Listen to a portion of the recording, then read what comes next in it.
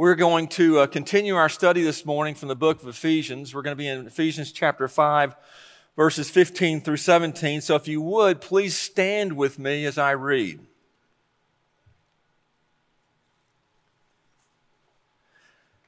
The scriptures say, "Look carefully then how you walk, not as unwise men, but as wise, making the best use of the time, because the days are evil. So then do not be foolish, but understand what the will of the Lord is." This is the word of God for the people of God, and the people of God said, "Praise be to God." Please be seated. Father, take this time we have this morning as we look at your word. A very practical passage that you've given us this morning to take a look at and study. We pray, God, that as we look at this today, that your word, as you've sent it, will not return void. God, I do believe that this morning there are those among us, including myself, who need to see this, who need to hear this, who need to implement these truths into their lives. And so, God, take your Holy Spirit, use your Holy Spirit to apply that which we learn so that we can walk away from this morning with wisdom and understanding from your word. We pray this in Christ Jesus' name. Amen. Our text this morning tells us what to do as believers. It says that we are to look carefully how we walk. It tells us how we're supposed to do that. It gives us three things we're supposed to do, and it gives us a warning as to why we should do these things. So let's take a look for a second just at the walk. Walk carefully. The opening of our verse says, Look carefully then how you walk. Now, if you've been here for the last few weeks and have been listening, this isn't the first time that you've seen that word walk. If you go back to Ephesians chapter 4, verse 1, we're told to walk in a manner worthy of the calling to which you have been called. Then in Ephesians verses 4:17, it says we are no longer to walk in the futility of our minds. Then in Ephesians 5:2, it tells us that we're to walk in love. In Ephesians 5:8, it says we're to walk as children of the light. And now in Ephesians verse 15, it tells us that we are to walk carefully. To walk carefully. Look carefully then how you walk. Now, when we use the word walk in the scriptures, the way Paul is using the word walk is basically synonymous with the word live. Live carefully. Practice life carefully. Live out your life precisely. He says we're to look, to open our eyes, to see, to give life our undivided attention, to be certain, to listen for all we're worth. You know, as we get into this passage a little bit, we're going to talk about wise and unwise. And one of the books that the Bible that you think about, that I often think about when I'm thinking about wisdom, is the book of Proverbs, right? But the key word in the book of Proverbs is, I don't think it's wisdom. I think it's the word listen, which again is a lot like look.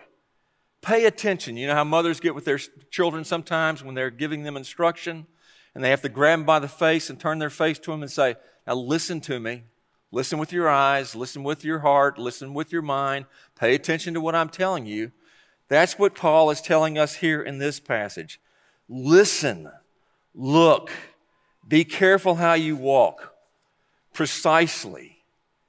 You know, since this is a passage that deals with the word walk, we had a hiking mission moment just a minute ago where Wes and Ben were so kind to show us that beautiful scene from Columbia that they'd hiked this mountain. It reminds me of a time when I was hiking in the Smoky Mountains, and I like to hike. My wife and I like to hike. Well, I like to hike. She likes to be with me, so she comes. But we were in the Smoky Mountains a couple of years ago. We had gone up there to hike a mountain that I had never hiked LeConte. It's the highest mountain east of the Rockies. From the base to the top of the mountain, it's about 5,500 feet. It's actually at an elevation of about 6,600 feet, and it's about 11 or 12 miles round trip on the hike. And I had taken my daughter and her husband with us. She was, I think, 8 weeks pregnant at the time. We found out on the trip. It was a great trip to go on. But we were excited about hiking this mountain in the Smokies. It was in the fall. We'd stayed in Townsend. And if you know anything about the Smokies, it's a beautiful place to be. Reading about the hike, if you read about the hike, you'll find out there's a hotel at the top of this mountain. And it's a strenuous hike. It's a long hike, and you have to be in decent shape. I won't say great shape because I'm not in great shape. But you have to be in decent shape. You have to be able to walk and chew gum at the same time. I was qualified. So we start this hike, and we get to, we're taking the Alum Cave Trail to the top of this mountain. And we get to the cave itself, which is about halfway up, and the trail divides, and we just kept walking up the right side of that trail. And I had read somewhere where it was going to be a difficult hike to some extent, and believe me, it started getting very difficult. In fact, it got so difficult that it didn't even look like we were on a trail. We were literally on our hands and knees crawling up the side of a mountain. I'm a persister, and even though my daughter and my wife were telling me we were on the wrong trail, I knew we weren't, and I knew that just above the next ridge, which was about 200 yards ahead of us, that we were going to hit the right trail, and we were just going to kind of gut our way through it and get up there. Well, that didn't work. They were screaming and yelling at me, and we were kind of going back and forth in our vacation. You know how it is when you take vacations with kids. We're going to have a great time, I promise you, and halfway out the driveway, you're fighting. And well, this is one of those side of the mountain fights that my daughter and my wife put their feet down, and we headed back down in shame back toward Alum Cave. And guess what? We had taken the wrong trail. I got a picture of it. Basically, here's your sign, if you know what I mean. We went right instead of left and came back and got on the right path. And as I think about this passage of Scripture where it says to look carefully, to be careful how you walk, God gives us a path to walk on. And He gives us a map for that path. And that map is the Word of God. It's the Word of God. And there are times when we stray from God's design for the path that we're supposed to be walking on. And when that happens, what happens? Life can get hard, can it? Life can get tough. We can be on our hands and knees crawling. And we can be stubborn about it and stay on that path and keep trying to make any type of effort to go forward is going to be difficult until we do what? We get back on the right path. And so one of the things I learned about this as I was hiking was God is like the signs He gives us signs along the way, His Word. He brings His Word to us to help us to be wise. And so Paul says, look carefully how you walk wisely. So let's talk about walking wisely and walking unwisely. Wisdom is something that's talked about in the Bible. The word wise is used throughout the Bible. This particular word, wisdom and wisely, is consistent and synonymous with being a Christian. If you go to the first chapter of the book of Corinthians, Paul in that chapter contrasts worldly wisdom and God's wisdom. God's wisdom at times looks like foolishness, but it's not. Oftentimes God's wisdom is counterintuitive, like He tells us the least shall be the greatest. And you can't live unless you die. And you'll never get everything in life until you're willing to give up everything you ever wanted. And if you can do those things and surrender to the Lord and give your life over to Him and see the foolishness of the cross as something that God's done for us, He gives to us, then God, along with the grace for our salvation, gives us wisdom. Wisdom is the correct application of knowledge. Wisdom is a lot more than just knowing something. Knowledge does not necessarily include wisdom, but wisdom always includes knowledge. Just because you're a good attorney doesn't necessarily mean you're going to be a good judge. Just because you're a great classroom instructor doesn't necessarily mean you'd be a great surgeon. Just because you know how to shoot a gun doesn't know you'll know when to shoot a gun. Those are the difference. That's the difference between knowing something and wisdom. Wisdom is more than just a gut feeling or an instinct. And Paul in this passage can contrast being wise versus being unwise. And so here in a biblical sense, we know that foolish people, unwise people, they say in their heart there is no God. The scriptures teach that wisdom begins with the fear of God, understanding that there is a God. And so in this particular passage, Paul reminds us, walk wisely. Remember to fear the Lord, to follow His instruction, to listen, to look at the path He gives us with the guidelines He gives us through His Word. I'm going to give you some characteristics of what I think foolish people do. Foolish people are governed by their feelings and not by reason. They feel something. They don't think about what they're doing. They don't listen to the signs. They don't read the signs. They just go on their impulses. Foolish people are governed by their desires. They want what they want. They want it when they want it.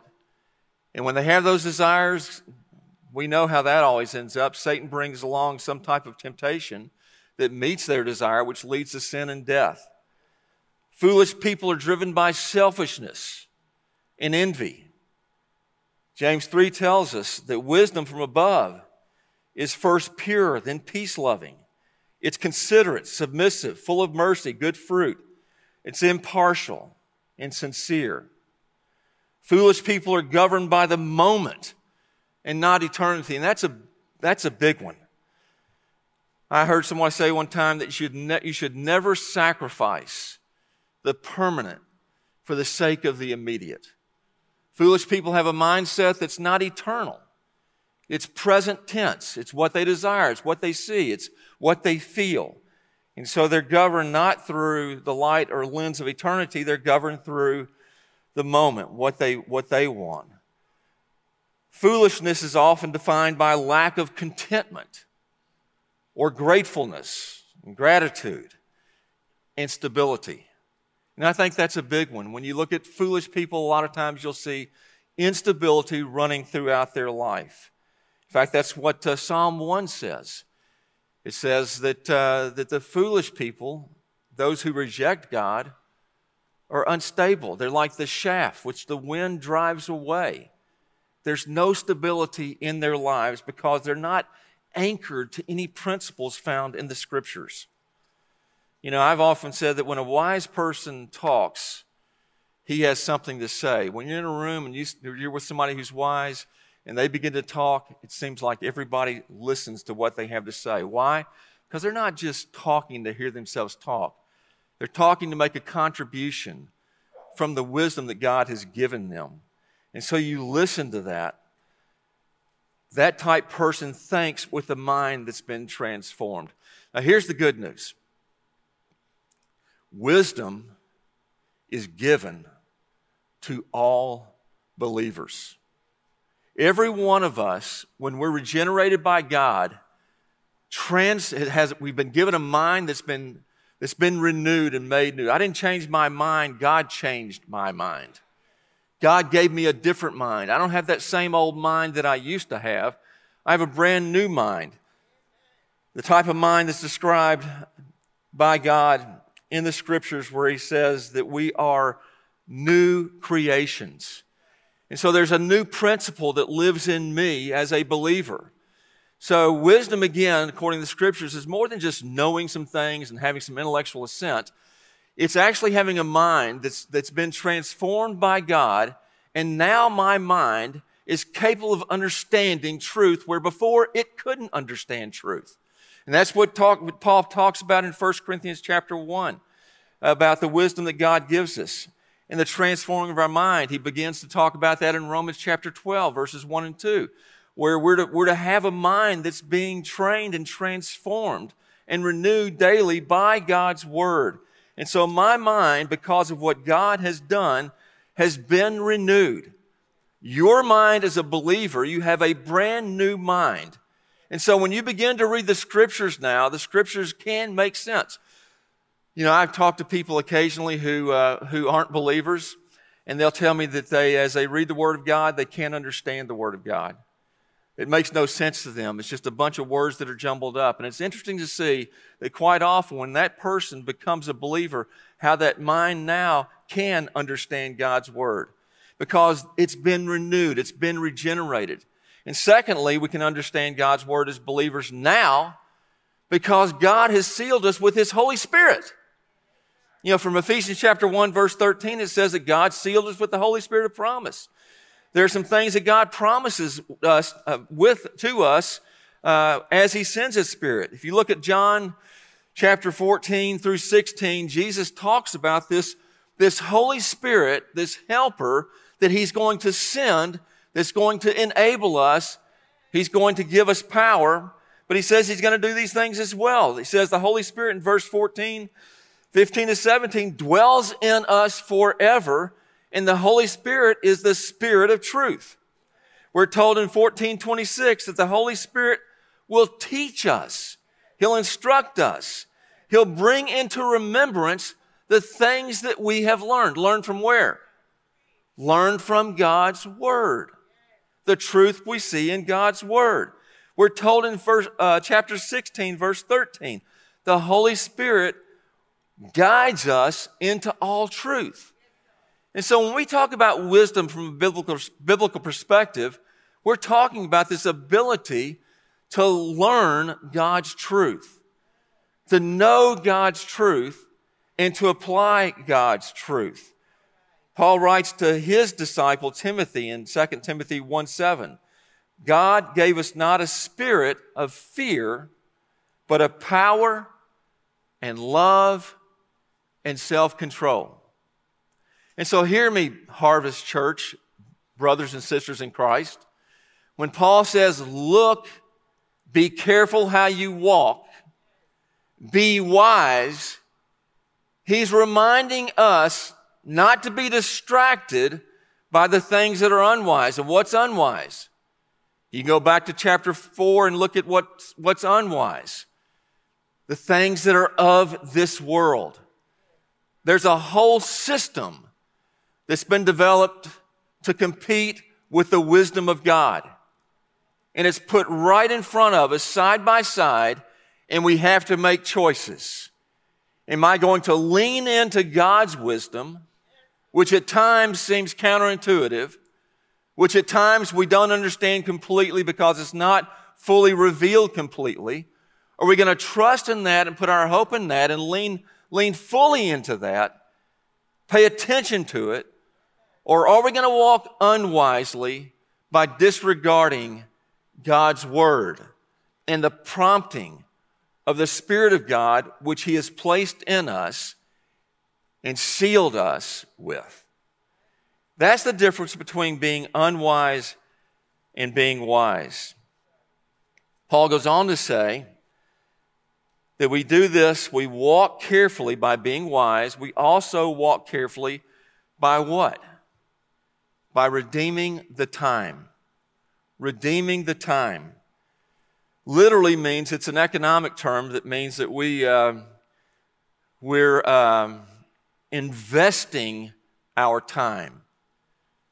How are we investing our time? And there's a difference. Are you living life spending your time?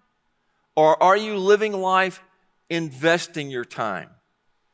And so if we were going to use some type of metaphor illustration from economics, we would think about how we're trying to make money with our money. You know, wise people do what? They save money, and they save money and they try to get the best interest rate they can on that return. Now, a lot of us have seen that interest rate dip over the last month or two.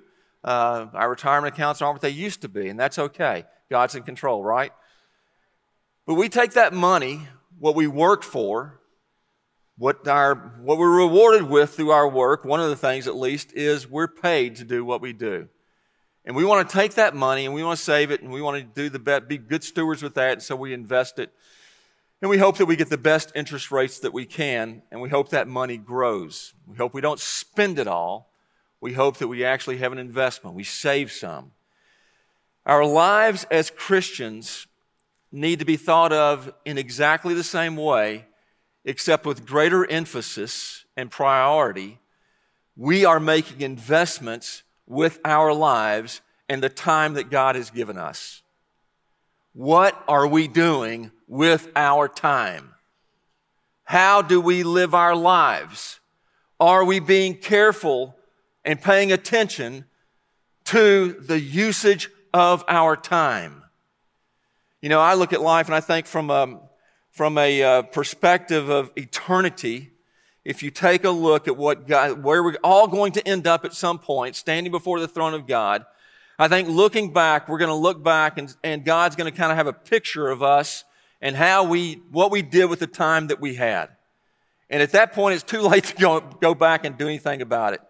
So what I do quite often is kind of take a backward view of my life, looking at life from the end to where I am now and going, what do I want to do before I stand before God and give account for what I've done with my time?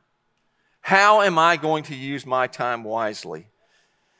You know, I remember a few years ago, I went through a very dark period of my life. And I would tell you that dark period of my life lasted for about 15 years. 15 years. And in that 15 years of my life and the darkness that I was in, I can tell you right now, I was not making good use of my time. And I was completely discouraged with my life because I knew I wasn't where God wanted me to be. But like a lot of us, I didn't ever think that there was any hope that I could ever be where God wanted me to be again. And through a period of 15 years of walking in this, like I was sleepwalking almost, and not being in a place where I felt productive or I didn't feel like I was redeeming the time, I thought I was just passing time. God came and gave me another chance. And I learned a lot about the gospel through that time and what God does in our lives. And I believe there are a lot of people in the same position. That you look at life, and I'm going to read a passage from Romans chapter 13 says this, besides this, you know the time that the hour has come. This is Romans 13, 11 through 13. You know the time that the hour has come for you to wake from your sleep. All right, Paul's telling the church at Romans, just like I was in this sleepwalking state, passing time, spending time, wasting time, thinking God couldn't use me, being unproductive, thinking I had blown it all. My life was over. Sleepwalking. God said, wake up from the sleep. Your salvation is nearer to us now than when you first believed. In other words, I believed at age 14. I became a believer at age 14. I'm 64 years old. I've been a believer for 50 years of my life. 50 years of my life I've been walking with Christ. But there was 15 years of my life. So I'm closer to Jesus than I've ever been. I mean, in terms of I'm going to see Him a lot sooner than I was at 50 years ago. I'm moving toward eternity. Salvation is nearer. The night is far gone. The day is at hand. So then let us cast off the works of darkness. Lay them aside. Put them aside. Put on the armor of light. And walk properly like it's daytime. In other words, open your eyes. Walk in the light. You don't have to be stuck in that sleepwalking state. Walk as wise, not the unwise. Make the most of your time. God can use you. And that's the beauty of the gospel. He takes a crooked stick and He hits something straight with it. We're all broken. We all need a Savior. It's almost too good to be true. He's not the God of a second chance. He's the God of another chance, and another chance, and another chance. And He loves you. And He wants you to wake up. He wants to use you just like you are. He wants you to walk in truth, following His word. And I don't care what mistakes you've made or how many times you've been off the path. It's not too late to get on the path and to start living your life in a way that's productive, redeeming the time, because the days are evil. And you don't have to be a brain surgeon to look around and go, we live in an evil world. It's all around us. And if we could see it spiritually, with spiritual eyes, we'd see how dangerous it was. We'd pay attention. Another opportunity I had a few years ago was to go to Zion National Park. And I would encourage you to go. If you can, go. It's amazing, like nothing you've ever seen, spectacular. And one of the things that I wanted to do when I got to Zion was to hike Angel's Landing. Okay, it's named Angel's Landing because only angels can get up to the top. It's you have to literally kind of fly in and land on top of it. It's crazy. And so I thought, I want to hike this. I want to do this. And I remember watching videos on YouTube. I don't recommend it if you're going. I don't recommend it. I thought, good night, that's crazy. These people are nuts. They're taking their life into their own hands, walking up there. I want to do that. Yeah. And so I convinced my wife it was going to be all right in spite of her parents' warnings. We went. And we got to Angel's Landing. And this is a picture of Angel's Landing so you can have some context. You see that thing behind us there? That's Angel's Landing, straight up that spine to the top of that mountain. You can't see it, but it's a very narrow path that goes up that mountain. And as we're going up this mountain, you get up there, you can kind of see it's a narrow trail with steep drops. There's my wife. I'm the foolish person with the camera. She's the one walking, and look what she's doing. Okay, what is she doing? She's paying attention, right? She's looking at every step she takes. She's got one hand on that chain over there. Okay, why is she doing that? Why is she doing that? She's doing it because you can see how steep it is on the other side of that chain. You can see that there is danger everywhere in that picture. Our life is like that, folks, as believers. If God could open our eyes right now to see the spiritual world that we're operating in, we'd be paying attention, looking at every step that we take. Everything would matter.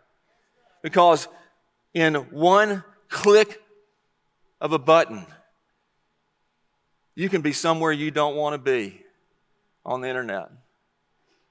In one bad decision, you can be down the road so far thinking you'll never get back.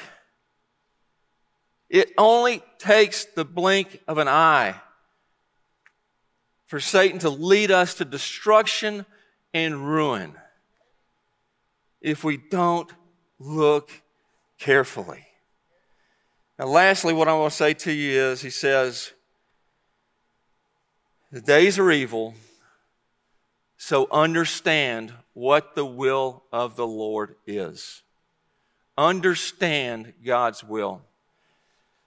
Folks, it's paramount. It's of utmost importance that we as Christ followers really know the Word of God, that we understand the Word of God. Because I believe with all my heart that the will of God is revealed through the Word of God. If you want to know the will of God, you've got to know the Word of God and be in the Word of God. There's no shortcut for it. No shortcut for it. So as you think about God's Word, when I think about it, I kind of put it in two big categories. I look at God's Word in two categories. The first category would be there's the sovereign will of God. Okay, some people call it the mysterious will of God. There are things that God does there's no explanation for. He does them. He doesn't share why He does them with us necessarily. I'm sure Job would have liked to have known that there was something going on in heaven, right? But God never went to Job and said, here's what's going to happen, we're going to do. Hang in there, it's going to be all right. Job never knows what's going on. Joseph, when he's sold into slavery and and is sent to the jail, prison because of all that happened there. He doesn't know what God's doing. He doesn't know what God's doing till the very end in Genesis chapter 50, verse 20. Some people call it 50-20 vision, where Joseph kind of says, hey, you guys all meant this for evil. God meant this for good. He worked something good. It's the equivalent of 8:20 of Romans 8:28, that God works all things to the good to them that love him, are called according to his purpose. But his will, his sovereign will, there's mystery in it. There's mystery in it. And so in God's sovereign will, he does things. And there's a passage in Ephesians chapter 1. It says he works all things according to the counsel of his will. The will of God is God's sovereign governance of everything that comes to pass. That's why when I look at the world and the condition it's in, and I see everything happening all around the world, it's troubling. If I start looking at that, I take my eyes off God's will and who he is and his character, and know that he holds all things in his hands, then I could be paralyzed. I could live in fear. I could just almost crawl up in a fetal tuck and hide. But I know God's in control. I've read the end of the book. I know how this all ends. And that's God's sovereign will. He's going to move everything toward his outcome, the thing that he's trying to achieve. And so we can trust him. We can lean in that. Even though we don't know it, he doesn't reveal it necessarily to us. We put our faith and our hope in that God's doing something that's bigger than all of us. But then there's the moral will of God. And when people say, I wish I knew the will of God on this, I would say that most of the time what they're referring to is the moral will of God, and you can know that God's will as it relates to his moral will. You know that through God's word. And there's 3 stages, I think, to understanding God's moral will for your life. The first stage would be to know it. Because no shortcut. All right, no shortcut for knowing God's word. For instance, when I was younger, I remember coming home from college and I thought I'd lost my salvation because my thoughts were not where they should have been. It was like, good grief, this is crazy to be in this world. And I was thinking, what am I going to do? Well, the only thing you can do with thoughts is to replace the thought with another thought, right? If you try not to think about something, what do? You think about it. And so my mind needed renewal. So what did I need to do? I wanted to memorize something. So to hide God's word in my heart. The scripture says, so I went to Psalm 119, about 10 through 12. It says, how can a young man cleanse his way? How can he cleanse his way? The scriptures say, by taking heed thereto. This is King James Version because I was young. By taking heed thereto according to thy word. In other words, paying attention to your word. Thy word have I hidden in my heart, that I might not sin against thee. Okay, Psalm 1, a great passage to think through. There's a contrast there between foolish and non-foolish, between those who are followers of, and by the way, there's only 2 categories of people out there. You think wise, foolish, Christians, non-Christians. That's what we're talking about, Christians, non-Christians. That's all we have in the world today, Christians and non-Christians. The wise fear God. The wise have put their faith and their hope in Jesus Christ. Psalm 1 is a contrast there. And one of the things that wise men do is they take God's word and they meditate on it. How often? Day and night. And the promise is when you do that, you'll be like a tree planted by the rivers of living water, which bringeth forth its fruit in its season, and its leaf won't wither. There's stability there. And God wants us to be transformed in our minds. He talks about that. There's an engagement on our part to get into God's word, to know it, to memorize it, to meditate on it, to let it be a part of who we are. And that's why we offer up so many opportunities here at Harvest to learn God's word, to be in God's word, to be impacted by God's word. Because God's word's eternal. And I tell you this, at just the right time, God brings his word to mind. He brings it to your mind. There's a passage that talks about temptation. talks about temptation, 1 Corinthians 10:13. It says, that we're basically, when we're tempted, God's not going to be tempted above that which we're able to stand, but will, with the temptation, bring a way of escape. And if you look at the way Jesus was tempted in the New Testament, what happened every time he was tempted? He responded to the tempter with the Word of God, because he knew the Word of God. And secondly, in understanding God's moral will, know the Word of God. The second part of that is to apply the Word of God. Not just to know it, but to apply it into your life. Understanding God's will is knowing God's Word, and not just knowing it, but applying it into your life.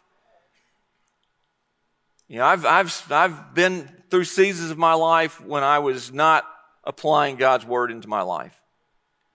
And my life was dry. There was no stability. Purpose was missing. Depression comes in. All these things. Because I was not even trying to apply it into my life. I kind of gave up.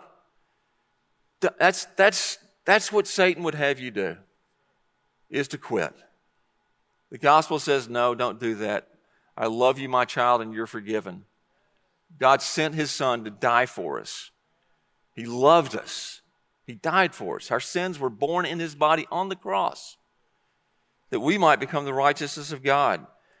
And so there's an application part of that. The Bible does not tell you, it's not going to tell you which person to marry. It's not going to tell you what kind of car to drive. It's not going to tell you whether you should own a home or not, where you should take your vacation, what cell phone plan you should buy, what brand of orange juice to get at the store. There's about 1,000 other choices you make in life that you don't have to pray over. I mean, God gives us, as you hide God's Word in your heart and you begin applying it, it becomes part of who you are. There are principles that you learn through the Scriptures and precepts. And it's, my parents were it was a blessing to have parents who would have the Word of God out and read it and study it. And my parents were big into precept back in the day. And I thought, man, that's tough. Hours and hours of Bible study. Why? Because like Isaiah says, it's precept upon precept, line upon line. Slow and steady wins the race when it comes to the input of God's Word and allowing God's Word to work out through us so that some of these decisions become secondhand. They're easy to make because they're all within the guidelines and precepts that God gives us in His Word. So knowing God's Word, applying God's Word is a second thing. And then living in it, just living in it. Living in it so much that it just flows from you. You call God's commands. He commands us not to be angry. Okay, how does that work? When He says don't be prideful, what do? Do you have to really? Is there something that you do that's outside of yourself on that? No, those are things internally that you're struggling against. But these things internally. I'm not going to be prideful. I'm not going to be angry. When I am, I'm convicted about it. Because I'm living these things out that God's put inside of me. Give yourself to this. Immerse yourself in it. The written Word of God, saturate your mind with it. And when you do these things, that's understanding the will of God. Okay, so what do? We look around, we walk carefully. How do we do this? We do it wisely. We do it by redeeming the time. We do it by understanding God's will. And the reason we do it is because time is short and the days are evil. Father, thank you for your Word. We're grateful, Father, for all you've done in our lives. We're thankful, Lord, that for your reminder from Ephesians chapter 5 of being careful how we walk, not as unwise men, but as wise, making the most of our time, for the days are evil. So then don't be foolish, God. Help us not to be fools. The fool has said in his heart, there is no God. Father, I'm thankful for the redemption plan that you gave us. I'm thankful for your grace and salvation. I'm thankful that you give us another chance and another chance. because your forgiveness and mercy is great. So, Lord, we lean into you and we pray that your people this morning would be people who walk in the light, the truth. Lord, where we have strayed off the path, I pray, God, that we would repent and turn back. God, where we're not looking at the dangers and walking carelessly, help us to see the reality of the dangers that we fight against. We don't wrestle against flesh and blood. And Father, where we've strayed from your will and your word, get us back into it. Thank you, God, for all you've given us. In Christ's name, amen.